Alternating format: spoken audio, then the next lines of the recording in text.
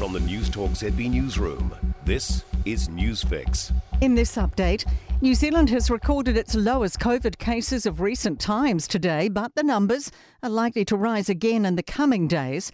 There are 14 new community cases and 9 new border cases today. Jack Crossland has more. Today's cases include 9 in Auckland, 2 in Waikato, 2 in Northland and 1 in Wellington. 2 new cases in Canterbury will be included in tomorrow's numbers. There are now 34 people in hospital, including 2 in ICU. The Ministry of Health says the low number of cases reported today is welcome news, but numbers can vary and are likely to pick up again. And almost 48,000 booster shots have been administered in the past 24 hours. A large music festival in Auckland CBD has been identified as a location of interest. Anyone who attended the Plain Sailing Music Festival at Victoria Park last Saturday night is urged to get a test if any symptoms develop. Australia's recorded 24 more COVID deaths today and more than 85,000 new cases. The US has broken a new record for the number of people in hospital, with more than 130,000 currently on wards. And infections are also soaring in Europe, with Sweden now considering stricter COVID measures.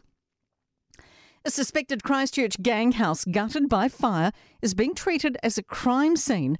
Fire crews called to the blaze on Bow Hill Road in New Brighton at about 1 o'clock.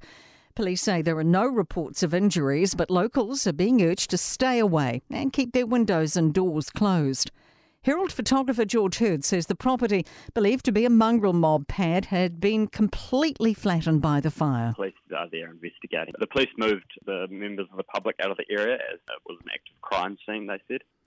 An autopsy of actor and comedian Bob Saget has revealed no evidence of drug use or foul play. The Full House star was found dead in his hotel room in Orlando on the weekend following a stand-up comedy performance. That's news. In sport, Bangladesh are bidding to push the second cricket test against New Zealand to a 4th day at Hagley Oval in Christchurch. Litton Das and Nurul Hassan are the unbeaten batsmen at the crease.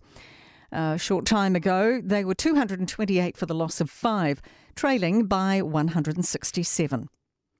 New Zealand Rugby has taken the women's game one step closer to professionalism. Approximately 30 full-time contracts have been awarded to the country's top female players, ranging in salary from $60,000 to $130,000 a year. Here's NZR head of the professional game, Chris Lendrum. It's a signal about the growth and progress of this program. Excited to see in particular what the players can do with the opportunity to focus on rugby as a primary focus. And that's sport. I'm Raylene Ramsey. For more news, listen to News Talk ZB live on iHeartRadio.